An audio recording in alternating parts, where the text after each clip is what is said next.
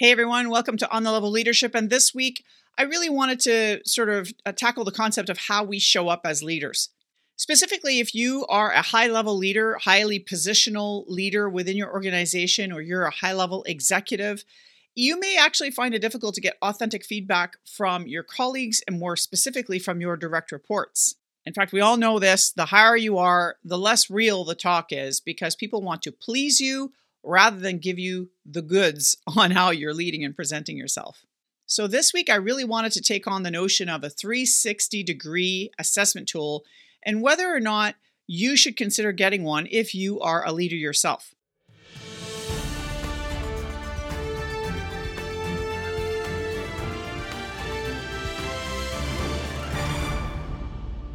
Hey, my name is Tammy, and for those of you who don't know me, I am a leadership and personal growth coach, and I'm really passionate about helping people grow, specifically as leaders, but also in your life, your career, and within your organization.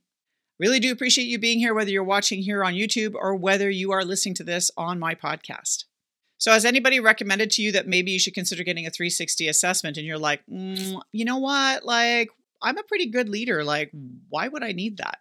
Well, today I'm going to share 4 reasons why I really think that you should considering getting a 360-degree assessment done for yourself and also for any leaders that are within your team or in your organization. So there are several positive reasons why you would consider getting a 360-degree assessment. In fact, any feedback that a leader gets is great feedback, whether you perceive it as being good or bad. It doesn't matter because either way, if you're getting feedback, it's helping you grow as a leader in your organization and possibly helping you to perform better as a leader, but more importantly, to help your organization, your team perform better.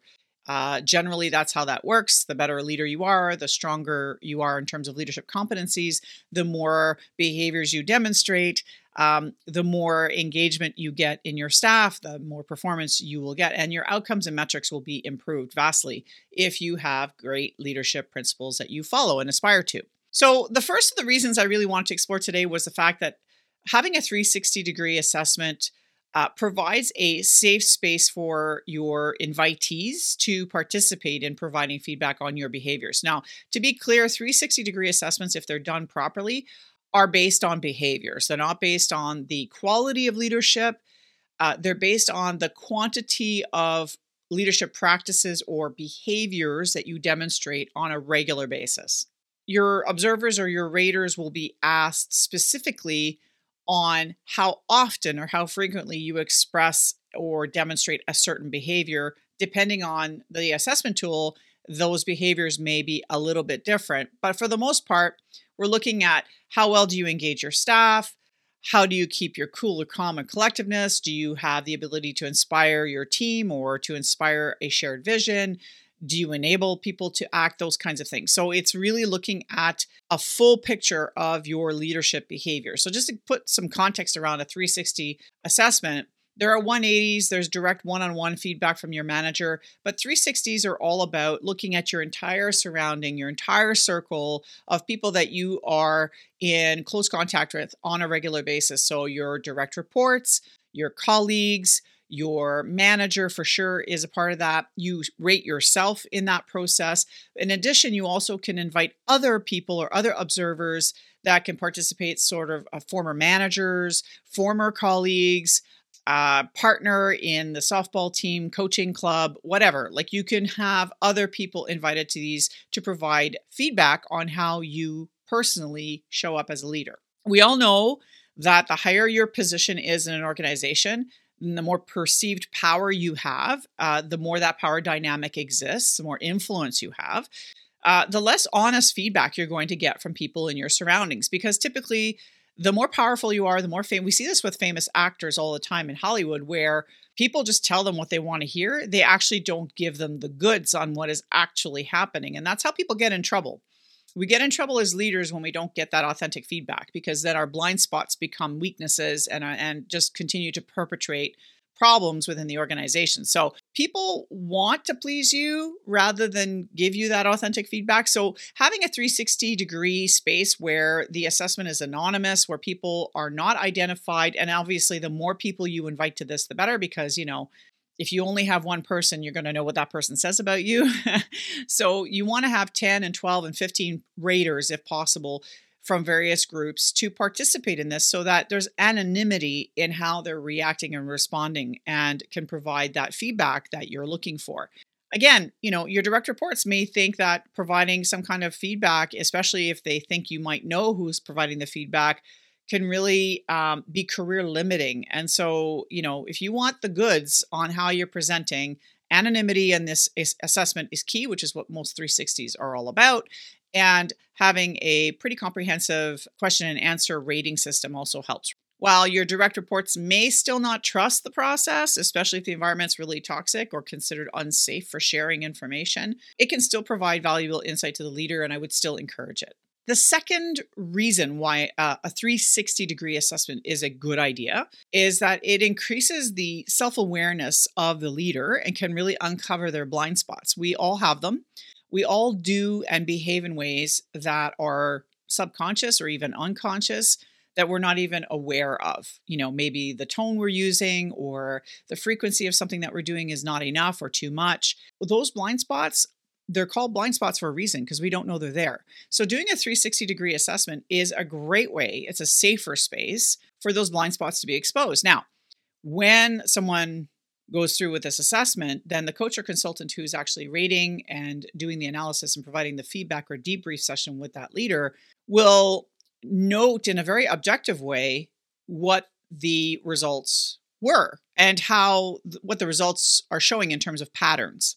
The idea here is to expose those areas where maybe the leader was blind to how they were behaving, especially if they're considered weaknesses, because if they're deemed weaknesses, then it can really be detrimental to the organization, the culture, the performance of that organization, etc. But it allows for the ability to really work with the coach or the consultant to go through the report and have an opportunity to react and respond to those results. So it gives the leader a chance to react to them. But more importantly, the coach and consultant, hopefully it's a coach, can really help you to work through those feelings and thoughts as a leader who's been assessed and really create the space for those aha moments to come through, right? So it allows the leader to raise awareness, go, oh, I didn't really think I did that, or I thought I was doing that really well. I don't understand. And sometimes some of these assessments have qualitative questions at the back for people to provide sort of a narrative around their responses. And that can sometimes help provide a little context as to why the ratings were what they were. But generally, it just allows the leader to really analyze the results, look at the patterns for what they are, and figure out, okay, what part of this can I take ownership of? And all of it really, but that aha moment needs to come from the leader. And then, start looking at, well, geez, how can I improve things? So really, it's a space to uncover those blind spots. It's an ability to raise awareness. And the more, personal leadership is all about self-awareness, right? It's about understanding how you present in the world and what your defense mechanisms look like and how you behave. So, again, this assessment can help really tease that out for the leader. And uncovering blind spots, to me, that's where the secret sauce is in these assessments. Because if you do that, you can really make some tangible improvements in pretty rapid, short order, actually, as soon as that aha moment happens. So anyway, great way to do uncovering the blind spots and raising awareness is through the 360 assessment.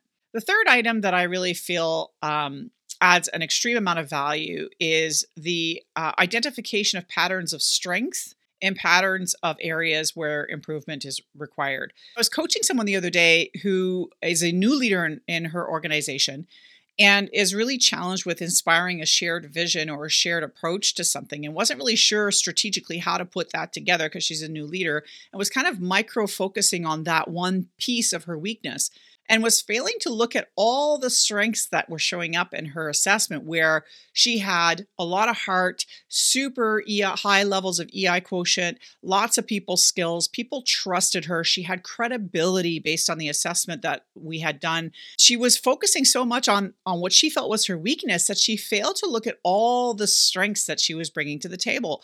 And as her coach, in that moment, I was able to remind her, based on the assessment, look at the patterns of all the other things that you're doing really, really well. So again, having an assessment like this sometimes we are perfectionistic sometimes as leaders, and we focus on one thing that we don't think we're doing well, when in fact we're doing a whole slew of things really, really well. And this assessment can help validate that and help build confidence in the leader that they do in fact know how to lead, and they actually are doing a pretty good job. There's just some areas where maybe they need a bit of tweaking. And on that note, in terms of areas for improvement, again, if they're blind spots, a 360 can really help to safely identify them. And then having a plan to improve the frequency of positive leadership behaviors or to bolster those is really a great bang for your buck situation, because in quick, short order, you can really improve not only one's leadership, but the culture of an organization. You can enhance trust.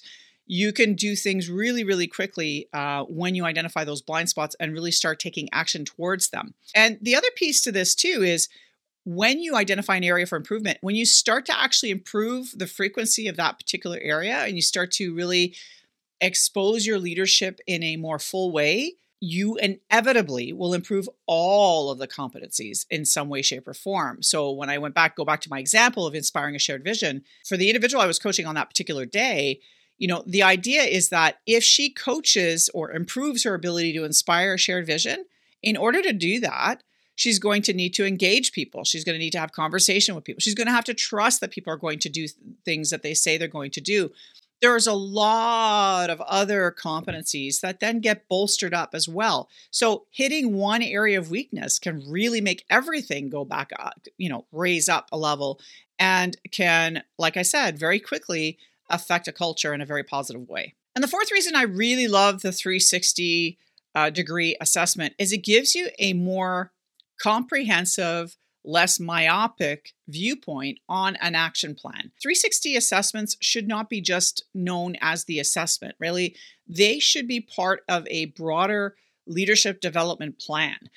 In fact, they're the basis of a leadership development plan. Doing an assessment and then just kind of putting it up on the shelf and not doing anything about it is really not helping that leader or the organization as a whole. If you really want to make positive changes in your organization, you're going to have to take that assessment, come up with some sort of plan that is co-created between the leader themselves, because they have to own the action, and the coach or / consultant, but hopefully it's a coach, working with that person to really improve and step up as a leader in the future weeks and months in the future. Because in doing that, you're really taking the learning of the assessment and you're applying those lessons learned to improve everything around that leader.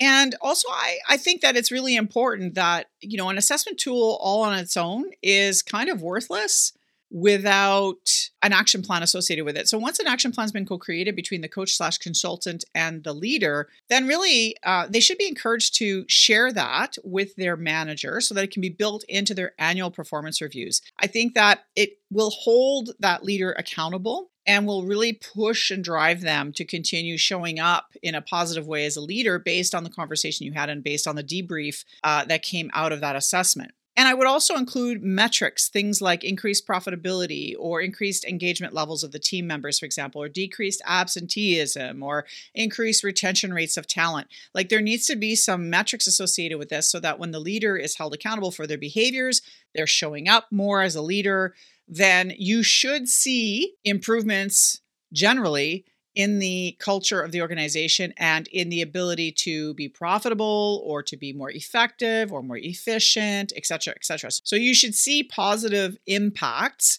of that leader showing up as a leader more frequently. So what model do I gravitate to? Well, if anyone has followed me on YouTube or watched any of my previous videos, you'll know that I'm a huge fan of the Leadership Challenge by Kouzes and Posner. In fact, my first, albeit very cringy YouTube video on leadership mentioned their book within the first few minutes of that video because I have actually applied their practices and saw massive positive impacts on engagement, levels of trust, productivity, communication, morale, etc. when I applied those practices and really demonstrated those behaviors on a more frequent basis. I made it a personal mission of mine to implement the 5 practices in a way that I would see was effective in the organizational culture. So when I decided to take on this business of being a formal leadership coach, executive coach, it's kind of a no-brainer for me to get trained on how to deliver and debrief the LPI, which is the Leadership Practices Inventory, feedback assessments that the Kouzes and Posner and Wiley organizations provide to leaders around the world. So the LPI 360 from Wiley / Kouzes and Posner is based on the frequency of leadership. And it's rooted in years of leadership research and data, which is what I really appreciate, because there's a bit of I would say, a scientific bend to this, and that there really has been some really strong research to demonstrate how these competencies increase engagement. There's actually a direct correlation with the frequency of leadership practices, positive leadership behaviors on engagement of staff and productivity of organizations. It's directly correlated. So it's really important for me as a coach to encourage leaders to be assessed by their observers on a regular basis so that you can kind of do a check-in on how you're showing up as a leader. And in these assessments, clear patterns usually emerge. It's quite interesting to see what areas of the 5 practices that Kouzes and Posner espouse, show up for those leaders. They're usually very clear patterns that show up. Since the LPI 360 from Kouzes and Posner / the Leadership Challenge folks have created this assessment back in 1988, I believe, over 5 million leaders and observers have completed this 360 LPI assessment piece. And so there's tons of research based on those data points on how people rated themselves, were rated, against the practices and against the commitments and against the actual behaviors within each practice. So the LPI has 30 different behaviors that are assessed by your raters. There's 6 for every practice, and it's detailed enough that it can really drill down sort of where, what part of leadership do you really excel at, and what behaviors are you maybe not showing quite as much. Again, this is not a qualitative thing. This doesn't mean that you're a bad or a good leader. It just means that you're not demonstrating certain behaviors quite as frequently for a variety of reasons. It may be that you're not comfortable doing so. Maybe you've never been taught to. Maybe you don't know how to. And, a great coach or consultant can really help tease that out for you. So a couple of things to keep in mind when doing these assessments is that, they can be quite time consuming. Again, you're asking anywhere from, 5, 6 to a dozen or more raters, observers to provide feedback using these assessments. And so this can translate to a fair number of people providing this. It's a lot of time and effort put into these assessments. The other thing is direct reports. Again, I sort of alluded to this before, but they may not trust the process, especially if you have a fairly toxic environment, or if your organizational culture has not been a safe one for people to speak up and feel like they can safely say what they are feeling. You can still, they may not give a true assessment, and you may not necessarily get a true sense of your blind spots, but I still think there's value in doing them, because even in a very toxic environment, it can still provide a bit of insight around how that leader is showing up anyway. So I still think it's of value. These should not be done as part of a disciplinary process. I'm not a fan of that. So I think that the 360 assessment, or being assessed like this, should be a positive experience for the leader. It should be about building on their strengths. It should be about building confidence. It should be about looking at areas where they can strengthen. It shouldn't be about a leader who's presenting poorly and then having to do this assessment and hearing all this negative stuff. I think that that's not a good way to use these assessments. The other thing too is I'm not a fan of using 360s for the purposes of identifying leaders. I know that some organizations do this. I'm personally not a fan of that. And the reason why is because a 360 is about frequency of behavior demonstration. And anybody, even those that rate low on all the practices, if you're using the LPI, can still improve and still be a good leader for promotion, potentially, if they demonstrate those frequencies more frequently over the months and years coming in the future. I'm, again, not a fan of using it to select leaders. I think there are other processes that can be used for that.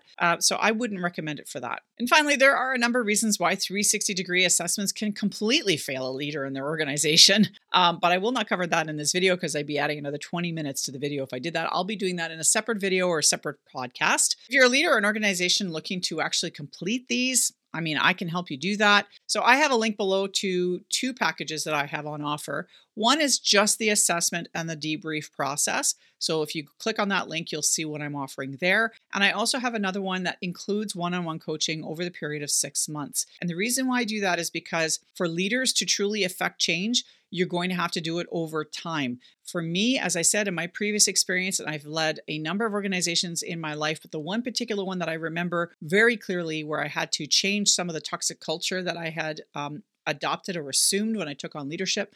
It took me 6 to 8 months to start earning the trust of these guys back. And it was a better part of a year before I saw some massive transformation in the engagement levels, etc. So my point being is I want to make sure that I help transform your leadership and transform how you show up so that your organization, your culture, your team can actually be transformed positively as a result. And the only way to really do that is to push you over time. And if you really are looking to make some major changes or transformation in your life, in your career, or as a leader, I am perfectly open to having a 90-minute call with you so that you can really engage in a powerful coaching conversation to get you started on that transformation. No strings attached. Just click on the link below and book a time in my calendar. So thanks again for being here this week. I really do appreciate whether you're watching on YouTube or listening on a podcast. I really am graciously thankful that you are here with me this week and you've spent some of your time with me. And I am here every week. So if you're on YouTube, feel free to subscribe or follow me on the podcast and you'll get more content just like this on leadership or ways to coach yourself to success on a weekly basis. Thanks again. Have a great week. Until next time.